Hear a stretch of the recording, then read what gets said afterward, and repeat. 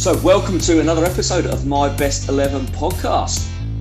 Today, as ever, we have Marvin Johnson over in the States, but we are joined by a man who was born on my side of the world, as I just found out actually, born in Australia and has played for a number of clubs, but probably best known for playing for both Luton and Leicester as well. So today we are joined by David Oldfield. How are you, David? I'm very well, thanks, Andrew. How are you? Yes, good. Thank you very much. Good. So, and how are you, Marv? I'm good. Thank you, Andrew. I'm good. Hi, Dave. How are you? Hey, Marv. Nice to see you. Very professional, Marv. Yeah. I mean, I've been up quite, well, this was midday, 2 o'clock here now. So, I mean, didn't want to. Been up an hour. Yeah, exactly. Very professional. I am. Excellent. So, what we like to do, those people who haven't listened to the podcast before, what we can do is go through formation, then the starting 11. And as we go through, Dave will try and give us a few clues, a few hints, and I'm sure Marv will guess a few and I'll guess a few as we work our way through. So, what formation are you looking at, Dave? I'm going to play with a goalkeeper, definitely. And so we're going to be... sometimes you feel about a goalie, you have to play him, don't you? I think it's in the laws of the game, so you have to play a keeper. We're going to play a 1-3-4-1-2. So 3 at the back, 4 in midfield, somebody in the 10 pocket, and 2 strikers. Excellent. Quick count of that. Oh, well, I was kind of, hang on a minute, right. It's the one at the start that threw me. Yes, I like to try and, I think you have to include the keepers in your formation. Lots of people will just say 3-4-1-2, whatever, but I try to include the keeper one. So, yes. Have you had a few sookie goalkeepers in your time as manager? The goalkeepers are definitely different, aren't they? They are as crazy as the saying goes. So it is it is a different scenario with the keepers. But like I say, sometimes you'd like to do it without them, but the laws demand that you play with somebody with a different colour shirt on, don't you? So that's... they have to play. Excellent. So we'll move straight in then. Whilst we're talking about goalkeepers, who have you got in goal? Well, there were some really good keepers. Some of my Luton experience, that early time at Luton, there were some fabulous keepers, the likes of Les Seeley and people like that. I remember my little excursion with the under-21s. There was Nigel Martin, who went to play a lot of games, Kevin Poole, Gavin Ward at Leicester as well. I remember being at Manchester City with Paul Cooper, who was... brilliant back in the days, Marv, when Ipswich was really good. Used to save a load of penalties. He was coming to the end of his career then, but he was a brilliant goalkeeper. Wasn't the tallest, but just commanded the place and organised everybody and was fantastic. But actually, I've gone with Dibs, Marv. Andy Dibble, which I'm sure will get some shouts. He was unstoppable, unbeatable when he first came to Luton, Johnson. If you remember, we couldn't beat him in training. He was making saves everywhere, and he was absolutely fabulous in the Littlewoods Cup that time. So, as much as there was some really good keepers, Ian Fuel was great. Kelvin was brilliant, wasn't he? For Luton, and I remember being at with Casey Keller, Marv, who's obviously American lad who was at Millwall. Casey was brilliant as well. But I think overall Dibs just takes it. His shot stopping ability, it come for a cross, it kick it a long way with his left foot. Not perhaps the most subtle of a strike, but a big strike. Whether he could feel it into a little wing back now would be another question. But he would certainly get it turned and hit the centre forward in the head. So yes, to start with, I'm very happy I've gone with Dibs. Andy. I have to agree with you. I mean, I've done my best 11 a few times, and I've gone between the two of them. It's been Les a few times, and it's been Andy Dibble, like you said, and I use that same sort of information about he was unbeatable in training, literally unbeatable in training. Well, I don't think I've seen anything like it since, and that we were kids then, Marv. Yeah. So, and we were lucky enough to stay in it for a little bit and play a few games, but Dibs was literally unbeatable, wasn't he? In training and the game, he was picking up saves, low saves, high saves, big saves, feet. Fingers, whatever, fingertips, whatever. He was tremendous, and he's potty. He fits that goalkeeper. He fits that goalkeeper band really well, doesn't he? Because he's absolutely. There was one time I remember at Man City, because I followed him from Luton to Manchester, and we were on a pre-season run back in the days when you used to run at pre-season. one of the water parks around Manchester somewhere, and we were doing the run, and it was around a lake, or part of it was certainly above. And Dibbs was at the back. He wasn't the greatest runner. He was a big man, wasn't he, and that sort of stuff. But he decided to wade through the reed and to swim across the lake as a shortcut. And he got stuck, couldn't get out the other side. He obviously had his training kit on. He was just couldn't get out the weeds, and everybody had finished. We were just giggling so much. And Dibbs, like the man from Atlantis, just kind of got himself out of the lake. That's typical Dibbs, though. That's typical him. That is him. That is him. If I'd have told that story, Mark, without saying his name, you would have said, yeah, I would have got it. I would have got it. It was brilliant. Absolutely brilliant. Sorry, I'm just chuckling away myself here. I can just imagine that. Who do you support? Who's your team? Luton. Oh, okay. Andrew grew up in Luton, Dave. Grew up in Luton. I was born in Luton. I only moved out here when I was 25. Oh, got it. Okay, brilliant. I mean, that's Luton as well, isn't it? Once you're in there for that club, it's a very special club, isn't it? That, and I blame my dad. I don't know which one it is. It started off as my dad, and then it ended up as a passion. Yeah. Excellent. So, move to right back. Who have you gone for a right back? Well, I've got wing back. Or kind of right back, or Wing-backs, what do you say? I was going to say, if you've gone, obviously you've gone three at the back, what are you going to go for? Oh, well, shall I go centre half first or the wing? Centre half, yeah. Do centre half. Centre half, yeah. Well, in all seriousness, Marv, you were definitely in consideration. Also, I know you're not in the team, Johns, but you were your service to Luton and your attitude and willingness and quality was a definite contender. Okay. I've gone for a three at the back. I remember playing with the likes of Colin Hendry at City, and Mal was brilliant. Mal Donoghue was brilliant at Luton, and that sort of stuff. But I've gone for, on the right side, Steve Davis.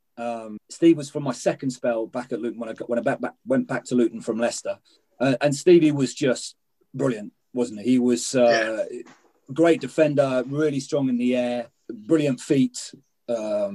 Brave, could organise us, led us, could run, could read the game, was a really good defender. I know that when we were at Luton, we were in League One or whatever we were at that time, but Steve played much higher and had a really good career. And he's definitely that right-sided centre-half with some strong contenders, the likes of...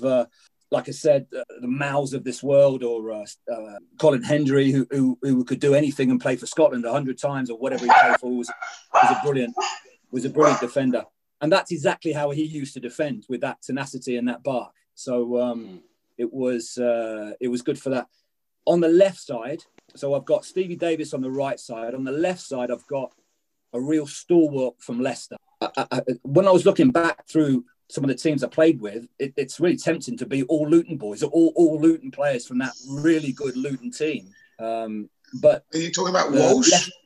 I am. I'm talking about Stevie Walsh, who was again a defender in the old-fashioned sense of the word. Yeah. Would make tackles, would head it, would be brave and honest, would lead by example. Had a great left foot as well. It was a brilliant left foot. Would clip into channels, would play into midfield, would break lines with the pocket, would head at the back post, would be a real threat attacking wise as well. And actually, he played certainly towards the end of my time as a centre forward too. So and scored a lot of goals as a centre forward, and scored goals, crucial goals in the promotion cup final against Derby. So Walshy has to be in the team. Left-sided as well, fits into that left foot. That left-sided bracket. All right, you're rubbing it in now. You can move on now. I was left-footed, Dave. All right, thank you. I was going to ask. We've actually had quite a few Leicester people who played at Leicester and Luton. It seems to be, ironically, Leicester, Luton, and Burnley. We seem to see a bit of commonality in a lot of the teams. But a lot of people have said Steve Walsh or Matty Elliott. Did you play with Matty Elliott as well? No, I was just a little bit before Matty. He was. I was. He was at Oxford before, wasn't he? Yeah, he was. I was the more Brian Little era, and Matty was more sort of Mark McGee and certainly Martin O'Neill. Martin O'Neill when they really got it going and had the really good side and was winning the cups and getting trophies as well. So no, I think he would have certainly been a contender, wouldn't he, Matty? But Yeah. But for my time, Walshy was fantastic, and he's still very important around Leicester, still very important around the club, and is an important factor there. And I think he was a very good player, really good player. And centrally, Marv, you can guess who's going to play centrally. Fozzie? Yeah, Fozzie gets us organised. Absolutely, there was. I mean, what can you say about Steve Foster? He was brilliant.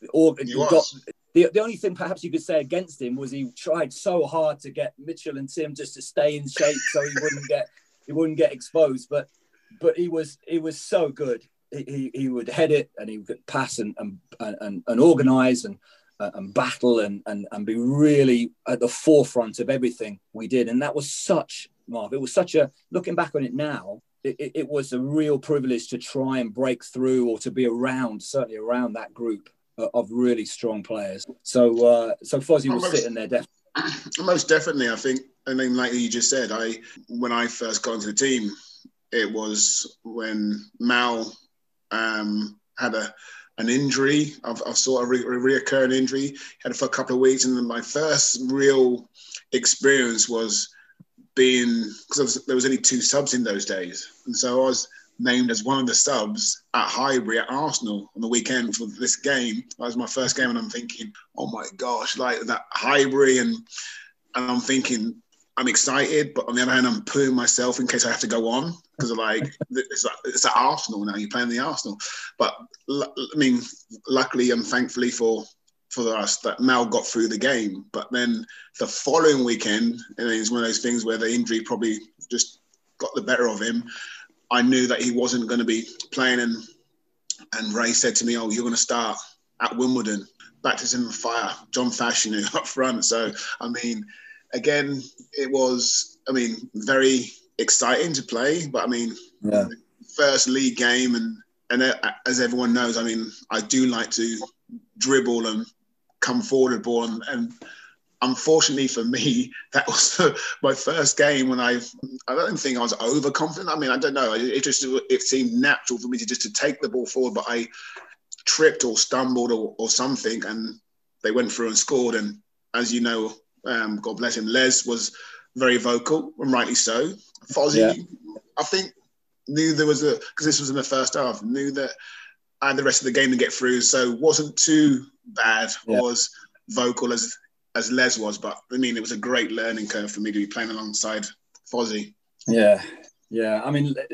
Les as a young player was tricky, wasn't he? Because he was very vocal. But as you grew and understood the demands and what is needed and required, you realised that Les was the right side of that demanding line and needed players who could play properly around him. I remember scoring against Les in training once, and he absolutely hammered me, said how lucky I was, and he just wanted to win. He just wanted to clean. I was like, whoa! But it was what it was. It just, he had a real desire, and I think Steve Foster really incorporates all of that, doesn't he? Kingsley spoke about Les about in the warm-up, didn't he, Andrew? He said because he was obviously 2 subs in those days, and in those days it was like one of the subs used to put balls in, and Kingsley said crossing and stuff. He goes, to get through the warm-up itself without him being as vocal and volatile as he was, he said, Marv, it was easier to play the game. Should I have to play the game? Well, come on. It was easier, he said. And you can believe that. I can believe that. It's interesting to hear about his son, isn't it, trying to get involved in Macclesfield and all that sort of stuff, and just having that memories of Les is really fond memories and really big, sharp learning curves for us as young people. Yeah, really good. Do you remember the Millwall game? Sorry, do you remember the Millwall game? The Millwall game. The away when the game got Millwall. stopped. Yeah.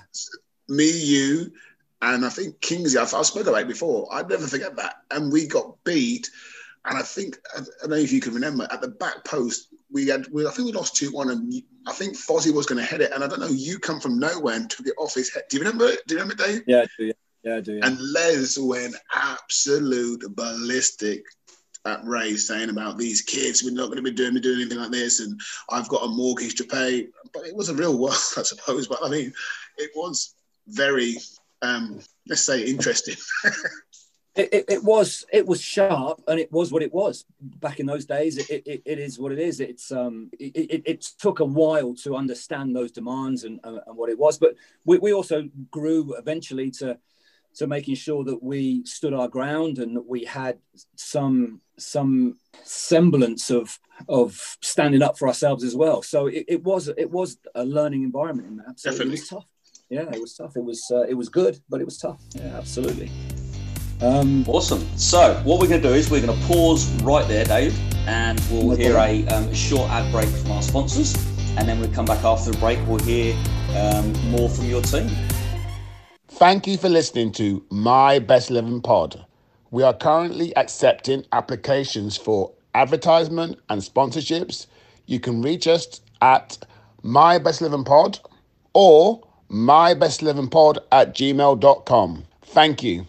Excellent. So we're back for part two with David Oldfield's My Best 11 podcast. So far we have in goal, Andy Dibble, Steve Davis, Steve Walsh and Steve Foster.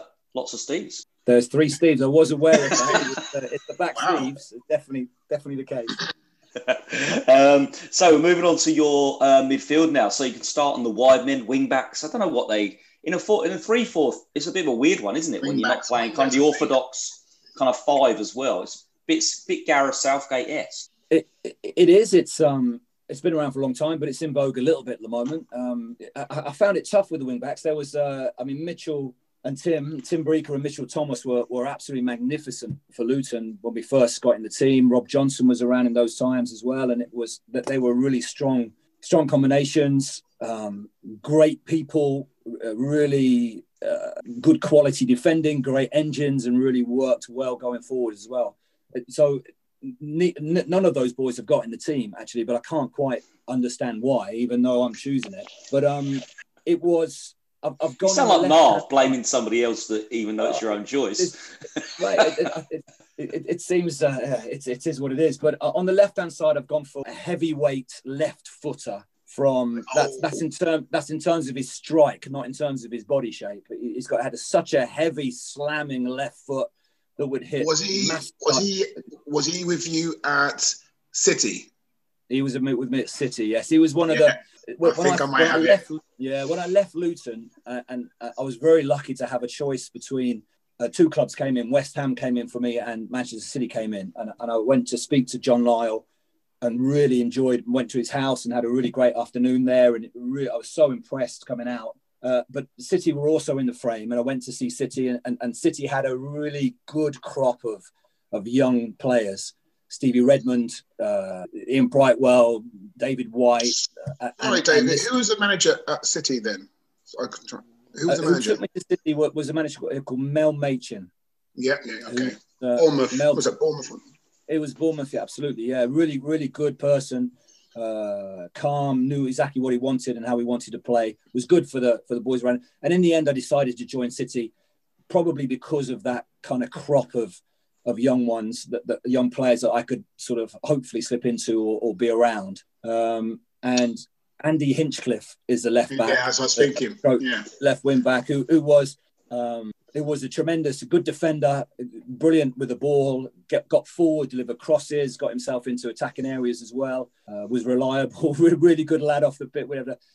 A good sense of humour, really enjoyed being around him and playing and that sort of stuff, and would hit 60, 70-yard crossfield balls from left back position to right wing for David White to gallop on down the wing on and that sort of stuff. And it was a good time to be. I wasn't at City for long. It was a short spell. I got moved on. How long was he there?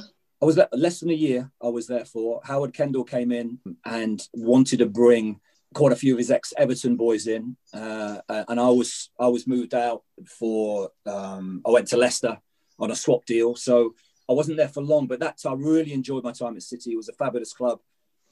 Real eye-opener to the size of the club and how important it was around the community, which it still is. I mean, all the clubs are, but City is a fantastic football club for that. I mean, it's changed enormously, almost unrecognisably, but it still has its heart and roots in the community there. Was it Division 1 when you joined them, Man City? I joined City at the top end of Division 2. And West Ham were at the bottom of Division 1 a little bit, and I had a fear that if I went to West Ham, we may struggle, and that City hopefully would get promoted. And we managed to get promoted that year, and then step back into League One, Division 1 at that time. So, and there was a good crop of young players. And David White, for example, is in contention for that right-sided role. I think if it was a 4-4-2, it would have been definitely David White galloping down the wing, played for England. Unbelievable pace, really good quality, crossed a great ball. Actually, I remember scoring against Luton. Actually, I don't know if you remember it, Marv. I'm probably meant to be marking you. Yeah, probably. Yeah. But it's I would never mention this. No, but you're talking about at Main Road, aren't you? At Main Road, it was a diving header, which I don't know where it came from. Dave, out the blue, but it was a brilliant. I played in that game. I played in that game. Was it something like 4 or 5? Do you remember what the score was? I know Kingsley played, and you would have played, and I remember Johnson. I remember going into the dressing room and sitting next to you, and certainly Kingsley in the away team. You won't remember, but I remember. And it was about an hour before kickoff, maybe even a little bit closer to. And I was just chatting with my friends and that sort. I'd only been City for I don't know, like a few weeks or whatever it will be. I can't quite remember. It would have been a few months maybe. It was a catch-up time, and I was sitting there, and then the coach. It wasn't Ray. It was one of the coach. I can't quite remember who it was. He went, "Oi, what are you doing in here?" And I went, "I'm just, get out." He was absolutely right. What am I doing in Luton's dressing room for like an hour before the game? But he said, "No, out. Go on, out. You can see him afterwards if you're lucky, and get out." So diving header. It was a diving. I got lucky, but on the right side is another Luton player. Played most times at right back, but he's going to play at right wing back here. Played probably close to 1 million games in total, probably even more than you, Marv. Various clubs. You know. Guess. Yes, of course. Who is it? Is it Graham Alexander? It is. It's Greza. Yeah. It's Graham Alexander. Good guess, Marv. Greza again was in that second spell back at Luton. Was absolutely brilliant. Was a career in right back. Got forward and tackled. Could pass. Tenacious. A brilliant lad. Brilliant person. So he's done fantastically as a manager as well, and I got around it, but was so reliable and consistent, tenacious, as I say, and ticked all those boxes you needed from those areas. And it was a proper footballer. He's an out-and-out footballer. One a typical Luton player in my respect, in the way how he struck the ball and passed the ball and drive the ball sometimes into you as a forward into your feet. Just an all-round, like you say, a top player.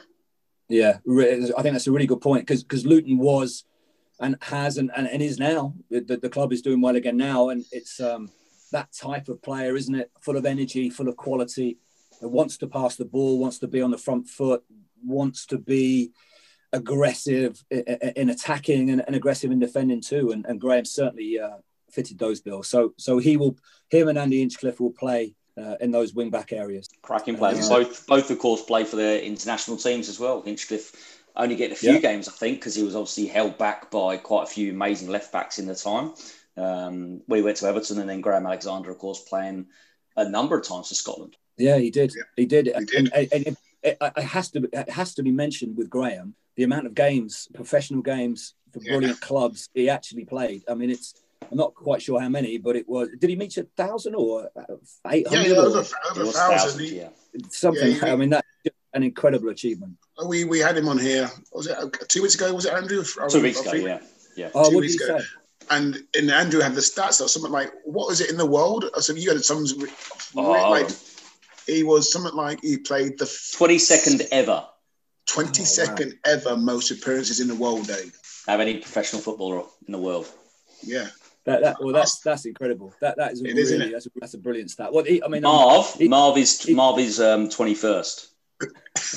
What? Go on, I'm waiting for the punchline. No, you're 21st ever. You made it 21st ever of games missed from.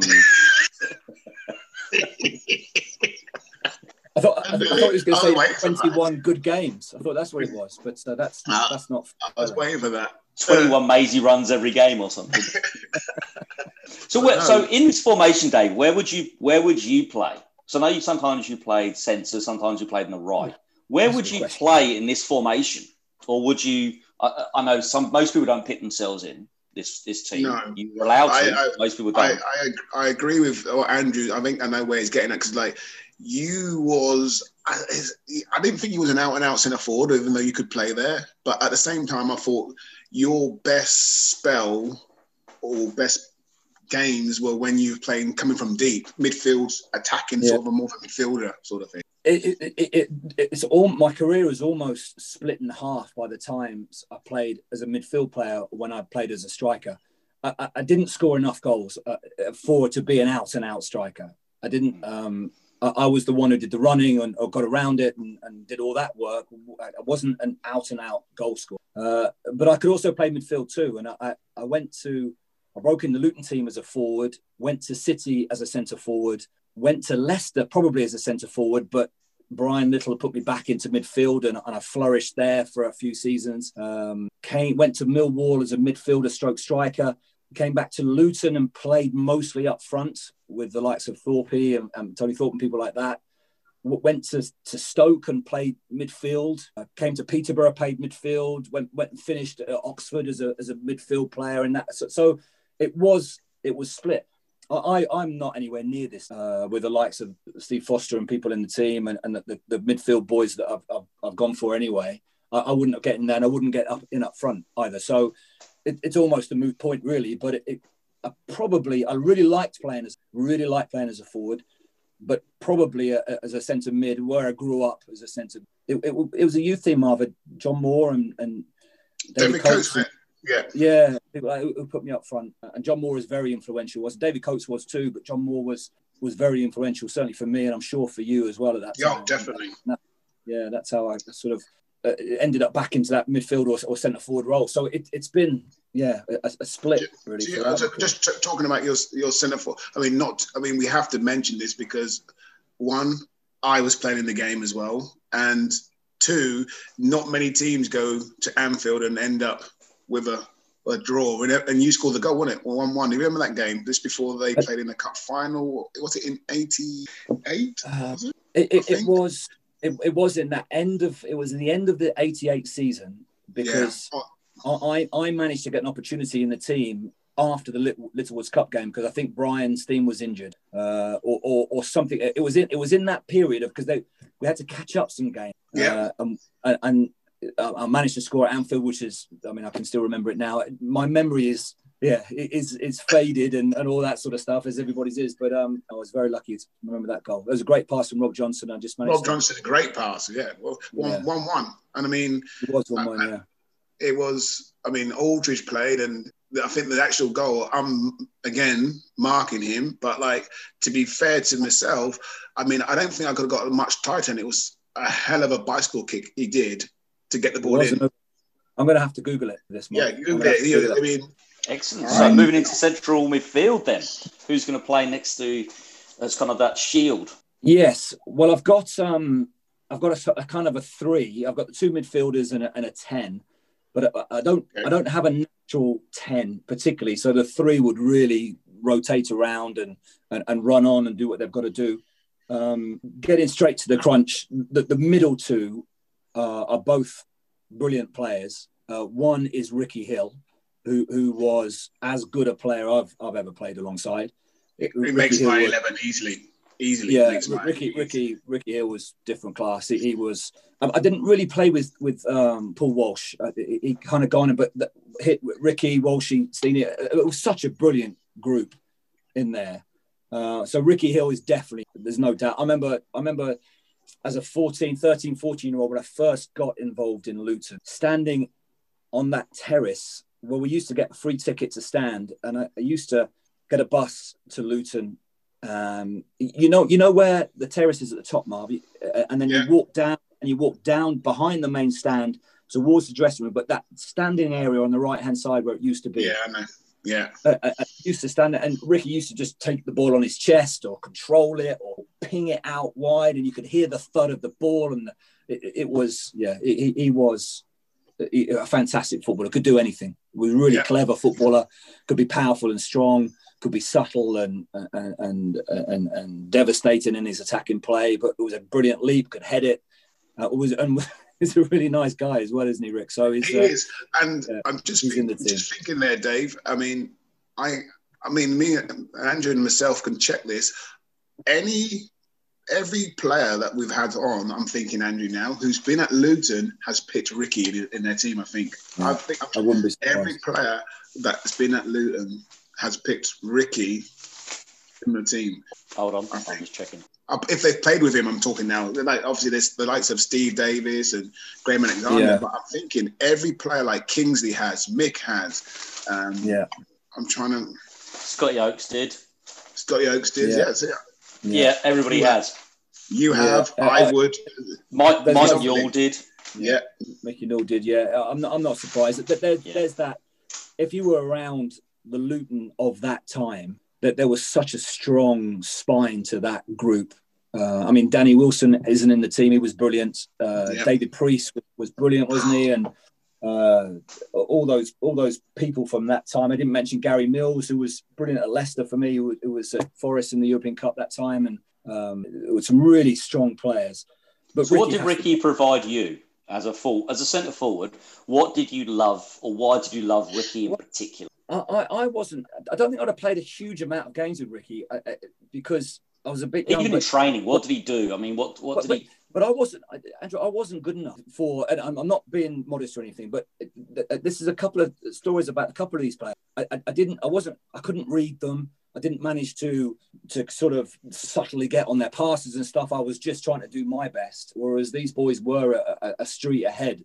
So Ricky would pass a ball and I'd come short and he'd go long or something like that. So it took me a long time to although by the time I'd left to Manchester City, I hadn't been in the team for that long. But I certainly improved quickly. And his quality of his pass, how he passed it the right side, his weight of pass, his encouragement, I played with him at Leicester as well, actually. You're talking about the Leicester connection. Ricky went to Leicester and Rob Johnson was at Leicester. I remember David Kelly was at Leicester. I remember driving up. We used to meet at Milton Keynes.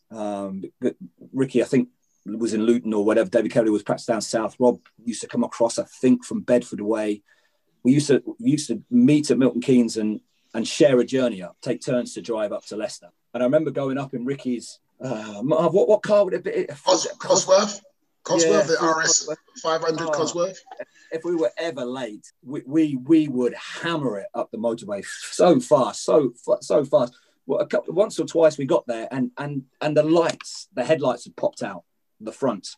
The speed we were going out for little spells, and I know between whenever, just only very small spells. He's a very good driver, but just the acceleration on that car. I just remember now going, whoa, sitting back in your seat going, wow, that's how Ricky played. He could have been a Rolls Royce Cosworth, couldn't he, Ricky? Without it was brilliant. And the other one in midfield in that central area is Paul Lake.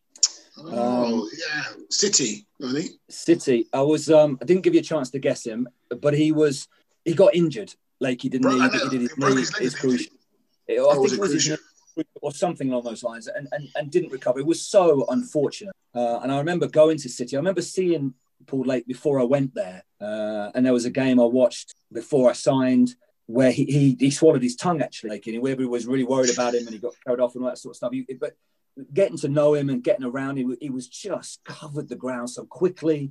What was so dynamic, powerful and strong. Again, really good on the ball, great in the air, a big man, physical, but also really subtle as well, and could play anywhere. Could play centre half, centre midfield, centre forward probably, and was really, really unfortunate to get injured. A really nice guy. He's still important around City now, and those representing that era. And I think I'm really pleased to have Paul Lake in the team because he had to pack up so early.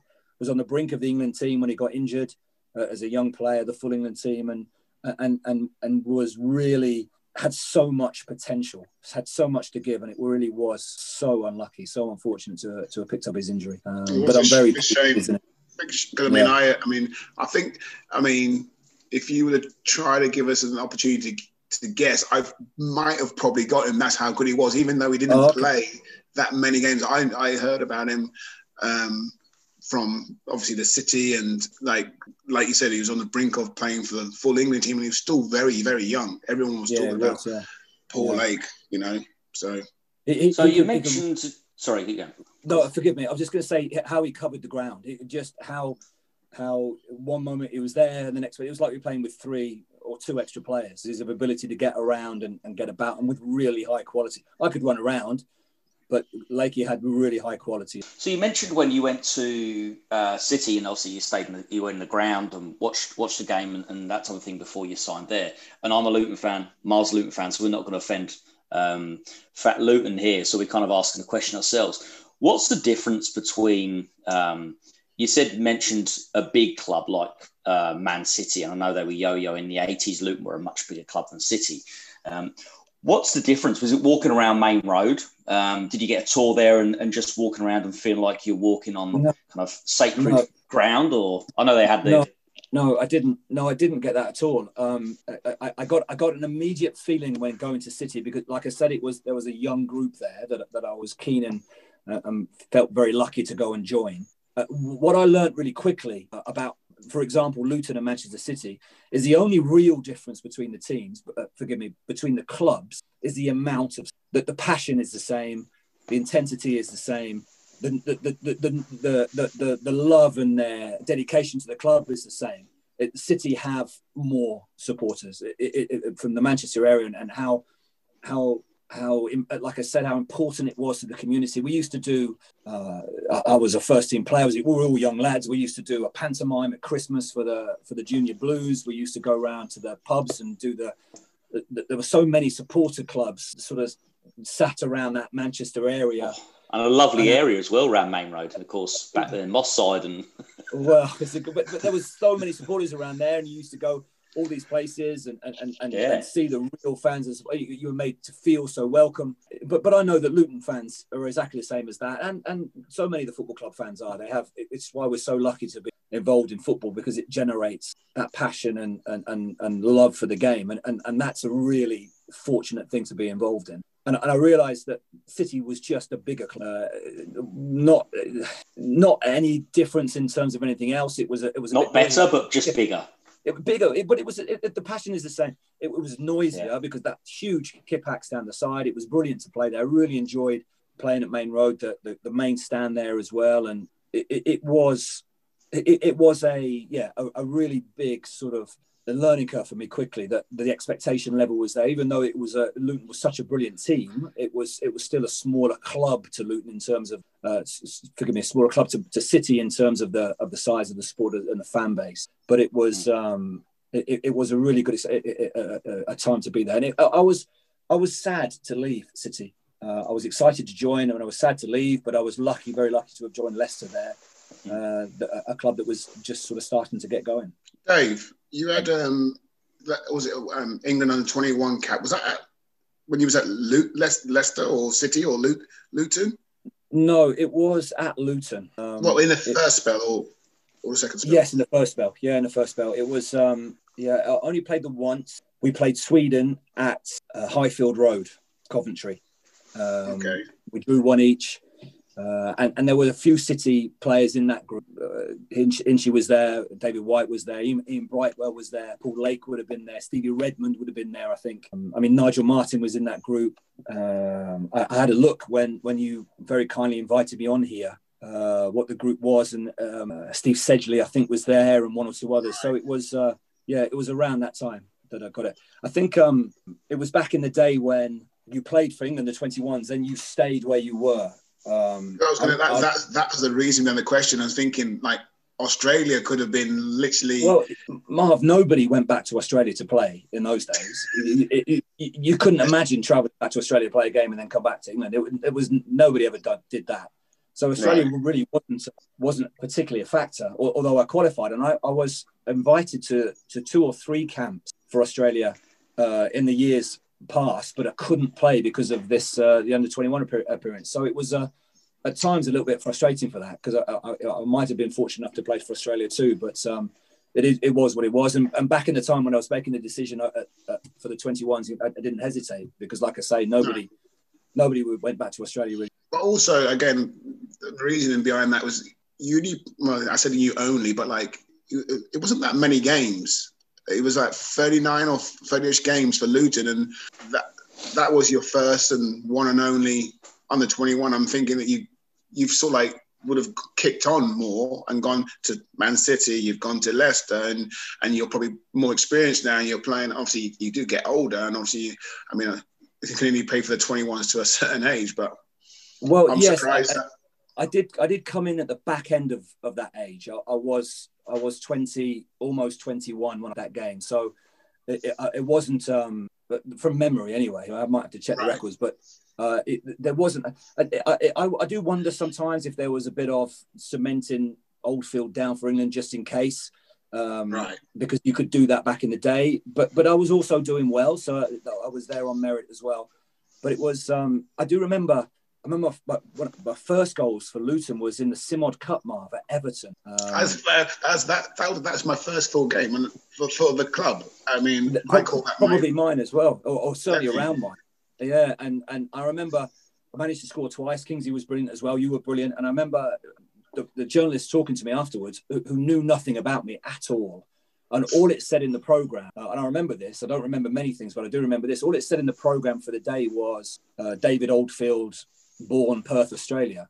So everybody assumed that I'd just arrived or just come off the boat or the plane or whatever. And I was so it was always Australian David Oldfield from that time on, because nobody had any ideas that I've been over since a kid. So mate, who knows? But it was. I feel very lucky to have played for England 21s, and even though it did deny some opportunities to Australia, maybe going later on. But that's soccer.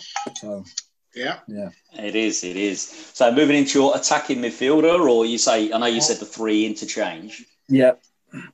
Well, I've gone for a Leicester player, a really, really good footballer, very intelligent. Sorry to interrupt you there. Did he play at Luton as well? No. Oh, okay. I just wanted to rule out Gary Parker then.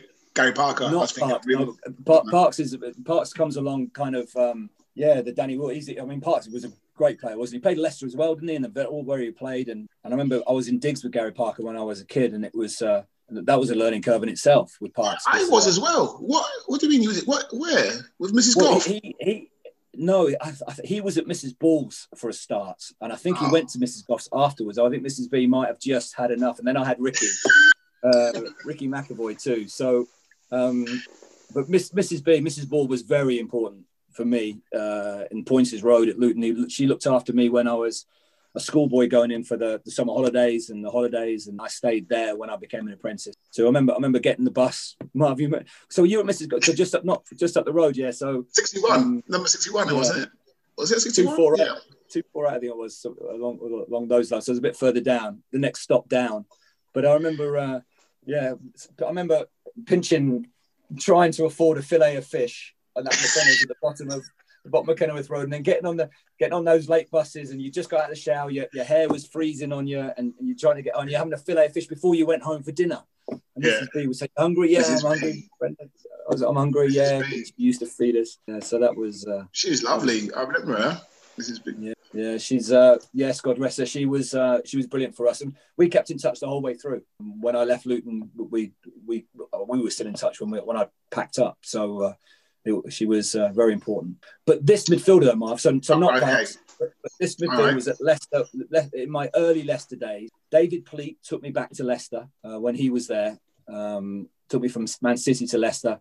And there was a really good core group of professionals there. Really, Ali Mocklin, Paul Ramsey, Gary Mills. Was it another Gary? Was he a Gary?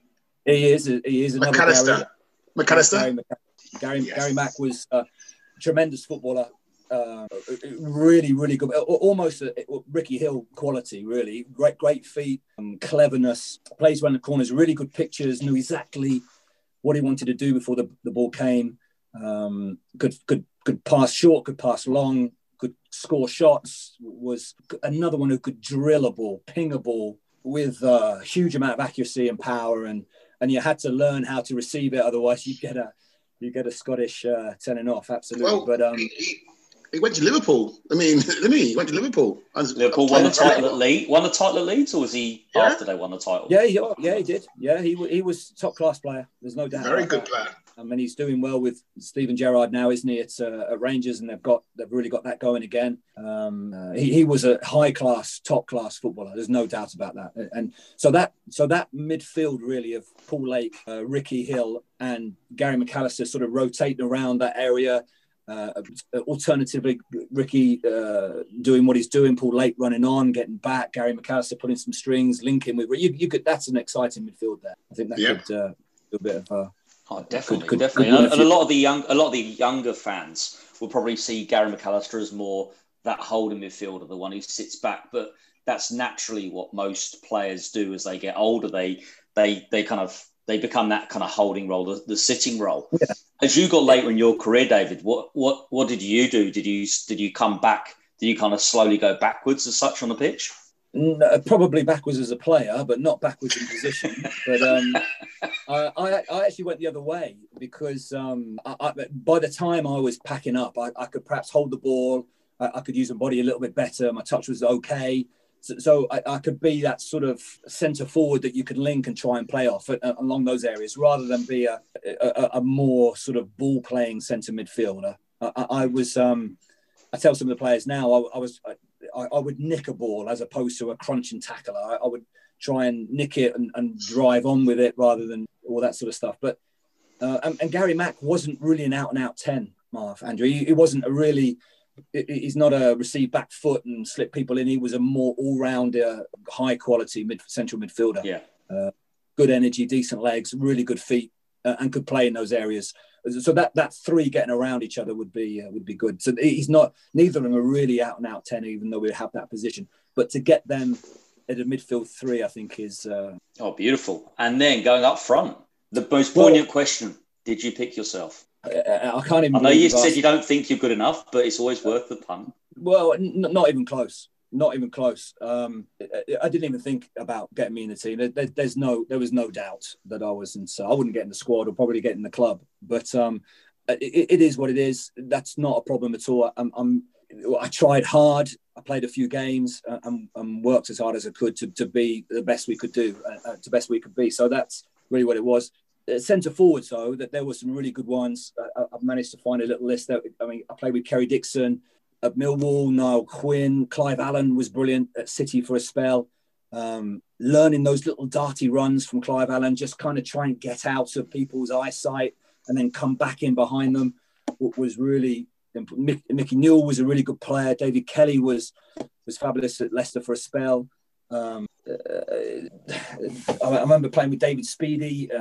Ewan Roberts at Leicester was a real handful and real. Oh, he was a handful, Ewan Roberts. Really old-fashioned centre forward with really strong in the air and worked really hard and was a great to be around him in the team and all those sort of players. Young Joe Jordan, he reminded me of. He didn't play with his teeth in. He had to take his teeth out. He had no front teeth.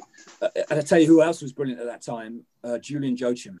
Julian was unstoppable with his pace, real power. Would hit a shot so quickly, with no back lift, would catch people by surprise. You've named a few there, David, and I'm guessing none of them have made it though. You've named a few. They haven't, but you know who the two centre forwards. That they're both Luton legends. They're both in on merit, and in terms of probably playing at the highest perhaps part of that first division back at that time, both these players are unrecognisable. I mean, Clive Allen was brilliant, wasn't he? And there were some really big players, and then there's some other players, perhaps not quite the international ones, but really fantastic. But these two were both Mick and Steenie. It's Mick and Steenie, yeah. Brian was different class, brilliant finisher. I remember watching him in training. He used to love the way he would go cold on his shots and wait for the keeper or find those areas, or just so clean a finisher. And Big Mick, I think if Fozzie will forgive me, and probably Ricky too, but Big Mick sort of encapsulates it, incorporate, especially with how well he's done now, the current Luton Town team, and how well regarded. He kind of is almost a talisman for all of us. Mr. Luton. He represents that kind of that era brilliantly, and to still be so relevant and important now in a really good Luton side. That the gaffer there has done brilliantly to get going and come back in and hit the ground running again and all that sort of stuff. So Mick and Brian are definitely the two centre forwards. They link really well together.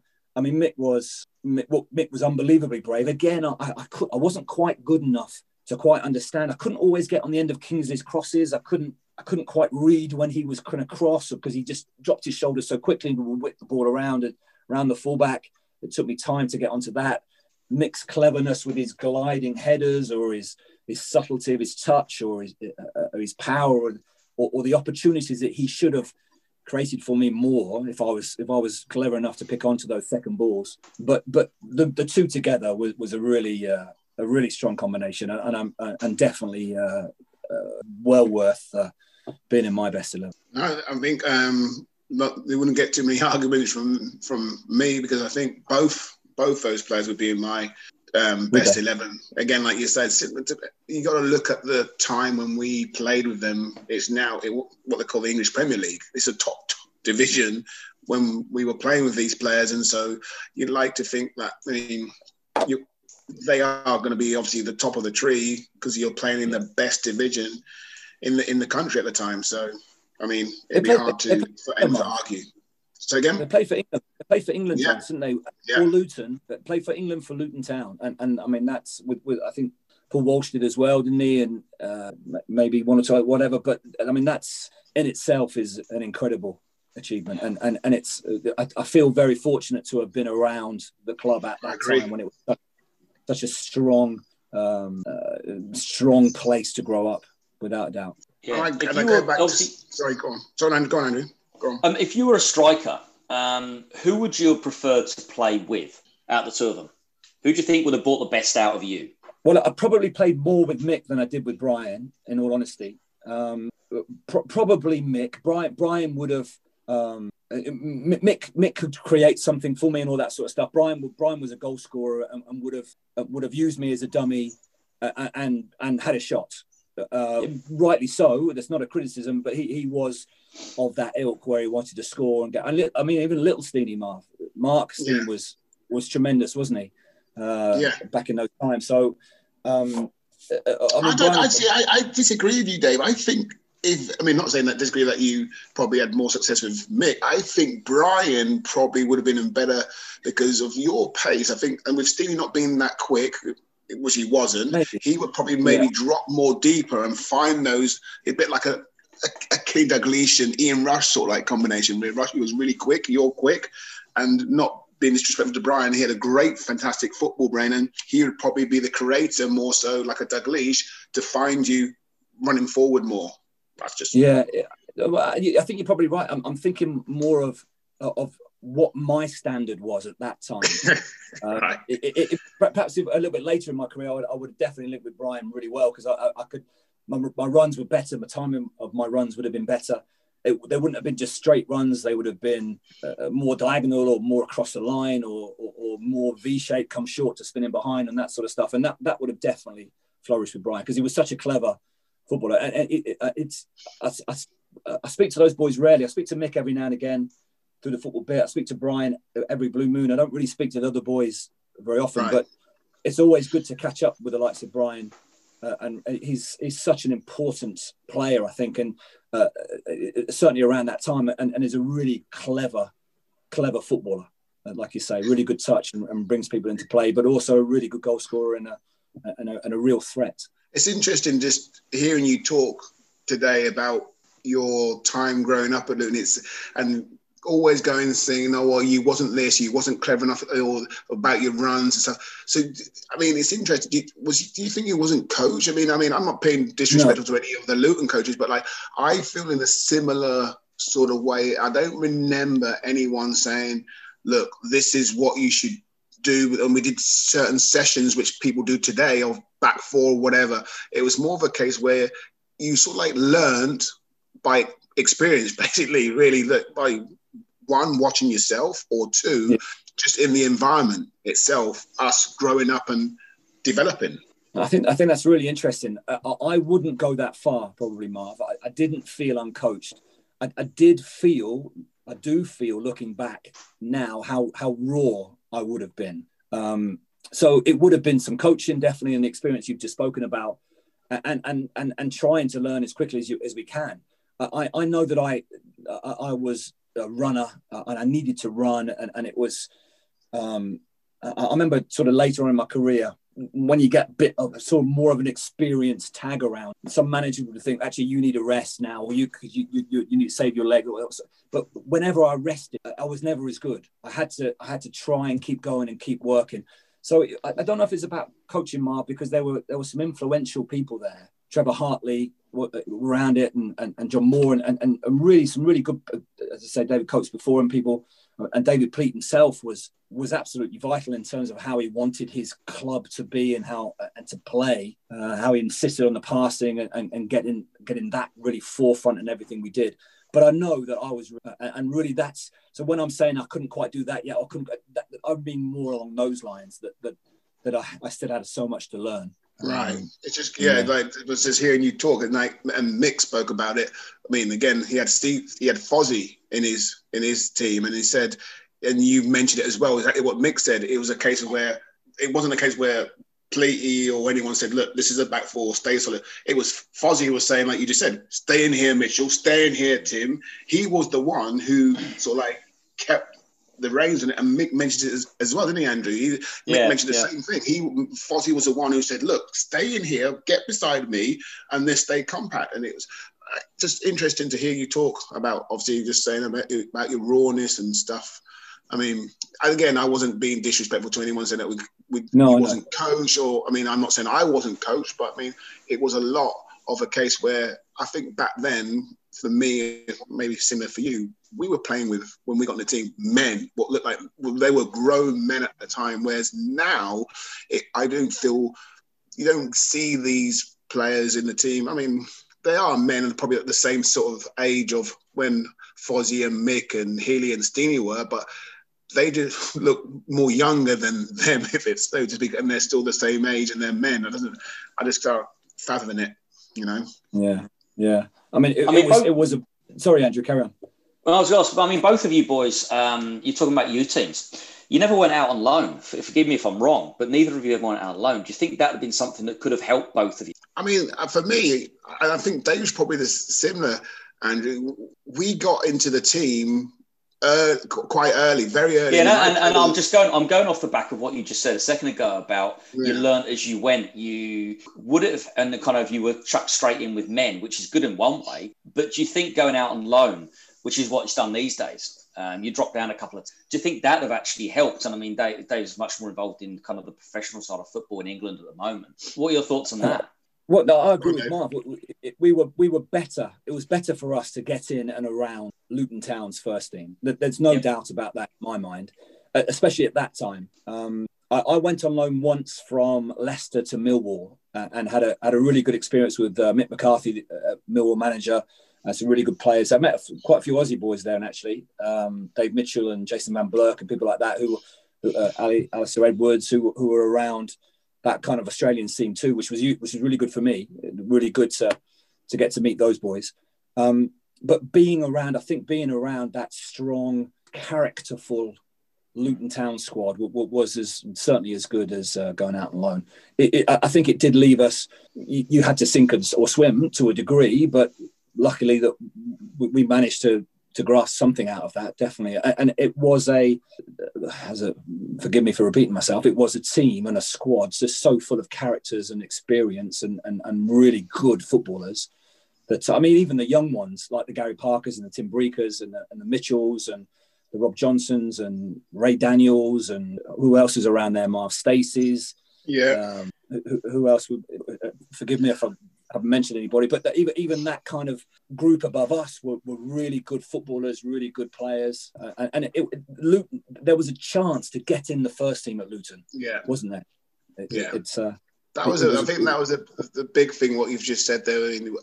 As young players, we were recognised, be it David Pleat, Ray Hartford, John Moore, whoever it was, that we had a part to play in going forward, even though they were men, which is, I think, is a big compliment for us. They're thinking that we're good enough, one, and not two, feel that maybe they're not going to be ready and send us out on loan. So I mean, I'd rather have definitely have competed and sunk or swim, and hopefully I swam, because obviously, like I said, I mean, I played a few games and ended up being captain for the how club. many sorry to interrupt you. How many did you play? I think 400. I think something like 400. Just 386 or 396, something like that. I mean, again, looking back now, I had a load of injuries which probably held me back, especially for me getting the team as young as I did. I mean, that's probably the only disappointing thing, that I didn't get as many appearances as maybe some of those. I mean, I got a good few, mind you. I mean,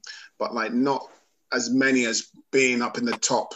Yeah. I mean, 5 or 3 or whatever of some of the players who, I think Ricky Hill obviously played and moved on and still had more appearances at Luton, and Brian, come in late. I think they come from non-league and had a good few appearances. And I think it's just the injuries. The injuries helped them not having that many injuries, I suppose. Yeah. No, definitely. I was fortunate with that. I didn't get a huge long term, so I managed to. I didn't make many tackles, Marv. You obviously tackled much more than me, mate. So I didn't get too many touch wood of those. Yeah. Excellent. So you mentioned quite a few influential people there. Moore, Harford, Pleat, Coates. Who would be your manager to manage this team? For this team? David Pleat was obviously very influential. Was there when we joined as apprentices, was a schoolboy apprentices, and then left and went to Tottenham. And I left Luton not long after that, and had my time at City. And like I said before, I wasn't at City for very long. I'm very lucky to have had a spell at City, and I wasn't at Luton for long, but I was at City for long, but I was at Leicester for 4 or 5 years, or it was. And David Pleat took me back to Leicester. He left the club and Gordon Lee took over for a little spell. And then the manager that I have chosen came in there. I've got a list of, Lenny Lawrence was really important when I came back to Luton. I was with Barry Fry, John Lyle, with my very small time with John Lyle. I couldn't believe how I came away just thinking I'd love to play for John Lyle, how he spoke and sort of talked around it, that little spell. Mel Machin, Dave Sexton was the 21 manager. And I just want to throw in now, just before I mention who is going to be the manager, how important my dad was, how important my father was, who would take me around all to the games and would be always supporting there. Not always supporting me vocal. He was sometimes very tough and harsh, but fair, and would do his very best to keep me on those right lines. And he was very influential. But the manager I've chosen for this bit was the manager who really, I feel, turned around or really got Leicester going again. Leicester City beforehand, the Birchenalls and Worthingtons and really brilliant football club had struggled slightly. But when this manager came in, made some changes, came in with a couple of really important coaches, and we really started to kick on, and we got to the Championship playoff final 3 times in a row in that time. So Little? It's Brian Little, yeah. Brian Little was brilliant. His man management was brilliant. Although I had a falling out with him at the end over a it was back in the day before Bosman, so they could keep your registration and you couldn't go anywhere and all that sort of stuff. But overall, the way Alan Evans and John Gregory were the coaches at Leicester at that time, and they fostered a really Villa, weren't they? All ex-Villa players. All ex-Villa, that's right. And Brian Little and John Gregory ended up managing Villa, didn't they? They did. They both did, yeah. Yeah, both of them were done, yeah. Yeah, they both did really well there, and Alan Evans was really important at that time too. That they were really. It's the first time I'd really seen a sort of like from my point of view, perhaps a really important sort of trio of management. How often it was a manager and an assistant, and that's what it was. But these 3 were very important together. And Brian got us working really hard. Really wanted us to be a group, and the spirit and the camaraderie around that group was really strong. Phil G was there, Ian Ormond-Droid, Colin Hill, Gavin Ward was brilliant. Ward is one of my good friends, and it seems on the one hand such a long time ago, but on the other hand you can still remember that feeling around the group, and it was it was a good time for to be at Leicester. And as I said, we got to the playoff finals 3 times in a row. Lost the first one on a very dubious penalty. Lost the second one 4-3 after coming back from 3 down to another really dubious penalty. And then Stevie Walsh scored twice against Derby the following year. So we persevered and eventually got promoted through there. So Brian Little has got the nod for that. And he's, a very important manager. Oh, excellent. So, Dave, we normally finish again with you being an ex-Luton player. We'd like to know, what is your most memorable Luton game and why? Most memorable Luton game. Well, I scored my only hat-trick for Luton in my second spell there against Preston at Kenilworth Road. That was an important game for me. But that little spell, probably when I first broke into the team, I managed to score against Watford in the Derby game. I managed to score, like you kindly mentioned, at Anfield. I managed to score at Forest, I remember, at that time, and that kind of little period. So to probably, if you're forgiving, Marv, rather than saying one, that's all right. Game, that kind of little sort of 6 to 8 games, whatever it was, at the end of that season after the Littlewoods Cup adventure that the club had. That's probably my most memorable time of that. That was around the Simop Cup goals and just breaking into that group would certainly be the most memorable time of Luton. Feeling like you belonged, or feeling like you were trying to progress. Feeling like that there was an opportunity and you wanted to try and grab it and keep working hard. And the plastic pitch, the artificial pitch for me at Luton was really important. You could get out there and practice or kick it against a wall. The gym underneath the stand was really important to all of us, playing volleys and tennis. But I remember John Moore used to smash it against the wall and trying to head it like John Moore, and it would come off the side of my head or it would flick on. And then trying to those volley games, Mars, were brilliant. Weren't they? We spoke about it the other day. So we had Kevin Foley was on, and so again similar. It made us. I actually believe that gym underneath was the one. Like Kev explains it brilliantly. He said, like, you get in there early before training, and then after training you get back, have your lunch, scoff that down, get in there again, then come back in the afternoon after training and get back in there again. And there used to be queues in there, Dave. There used to be queues in there. It was so refreshing, and again to hear this is what I mean about this podcast, that to have ex-players on and players who I grew up with and play with and players who I've coached, being Kevin Foley, talk about the passion of that gym and getting over to the volleys gym. I mean, it must be. I'm sure it gets mentioned by everybody, but it was certainly important before we got there, and we were in the mid '80s or wherever it was, and I'm sure it's still there now and still in. They're probably filled in the alcoves now and flattened the wall off or something, or probably. But playing it, remember the wall bars? You could get under the wall. With the in the alcove. The boys trying to play Gary Parker in there or whatever, outside the boot serves on the half volley. Important times, definitely. So I think that little period, Marv, would be the most memorable for me. Brilliant. And for those who don't know, I mean, I'm sure some of our listeners do know. What are you up to at the moment? Are you still involved in the game? Obviously, we spoke. I know what you're at and what you're doing, but just for our listeners to get an idea of what have you been doing and what you're doing now? Yeah, I've wanted to try and stay in the game when I packed up playing. And I managed to be a coach. I've coached the youth teams and the reserve managers. I've been assistant manager at various places. And at the moment, I'm at Oxford City in Conference South, we're part-time. The boys all have jobs, and their attitudes and their work is nothing short of sensational, really. That they're trying so hard to do all we're asking them to do. So I feel, fortunate to have still been involved in the game now and having a little spell as a manager and trying to make the decisions and trying to pick a team. So after being an assistant for quite a while and a coach, a development coach at previous ages, now to try and really nail it down, to try and make the right decisions to win some games has been a really good experience for me and some good fun. And at Oxford City, they have two owners who have the club's best interests at heart, Andrew, and that makes a real difference.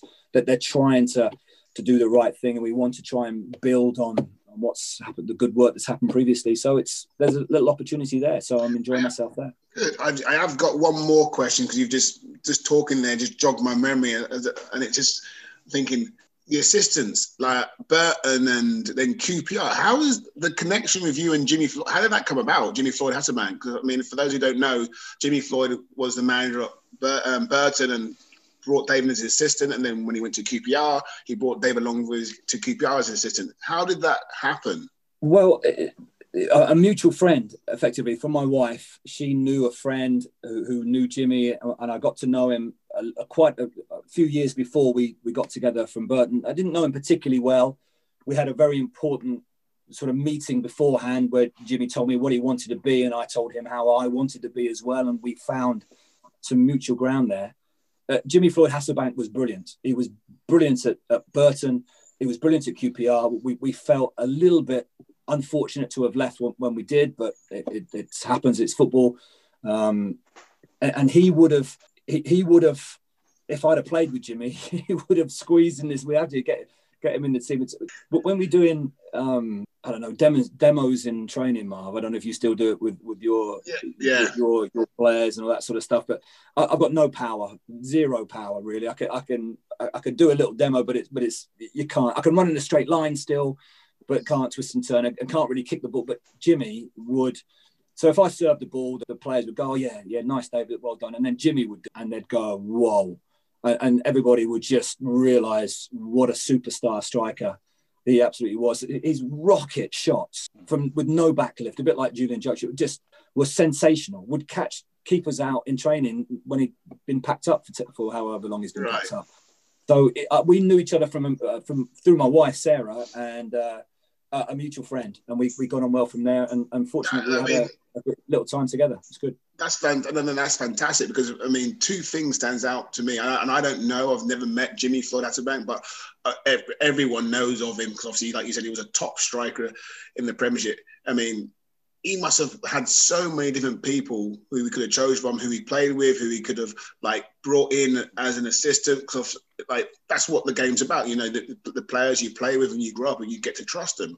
And then two, for him again to put himself in a little bit outside of his comfort zone, because no disrespect to Burton, that they're not a big-ish club where the likes of maybe a Jimmy Floyd Hasselbaink would go to. So, I mean, that speaks volumes for him. I mean, again, like I said, as a person. I think you're absolutely right, Marvin. I think that's a really big point. There was some really good work at Burton, actually, with Gary Rowett previously, but Jimmy took the club on, definitely. Ben Robinson was the chairman there. I think he was still is very important to that relationship. Jimmy and Ben got on really well together. So Jimmy didn't have to go through anybody else to get to the decision making, and he could really do what he wanted to do in that time. And I think for Jimmy had a really nice balance of superstar striker, famous, whatever, but really good for the boys at Burton. Worked them really hard, really loved them, really looked after them, tried to do everything he could for them. And the same at Queen's Park Rangers. And he was really found a really nice balance of having to sort of manage that expectation and all that sort of stuff at a club lower than obviously where he'd played. But he got promoted from League Two. He left Burton at the top of League One. And I'm sure if they had a little bit more time at QPR, which is tricky at any football club, would do really well. And I can't wait for him to get back into it at some, because he's a really good person and a really good manager. Excellent. Well, thank you so much for your time on My Best 11 podcast. I hope you've enjoyed it. Is there any message you want to give to fans of any clubs or anybody? I know you mentioned your dad and anybody like that who you'd want to thank for an opportunity fans-wise. There's too many to thank. I mean, all those coaches, like Marvin said, at early days at Luton and all the way through. I feel very fortunate to still be involved in it now, and so many important people. Thank you for thinking of me, Marv, Andrew, because it's been really interesting to go back through. It's been quite difficult trying to remember and then go back. I mean, thank goodness for the internet. Otherwise, you've been double trouble, wouldn't you?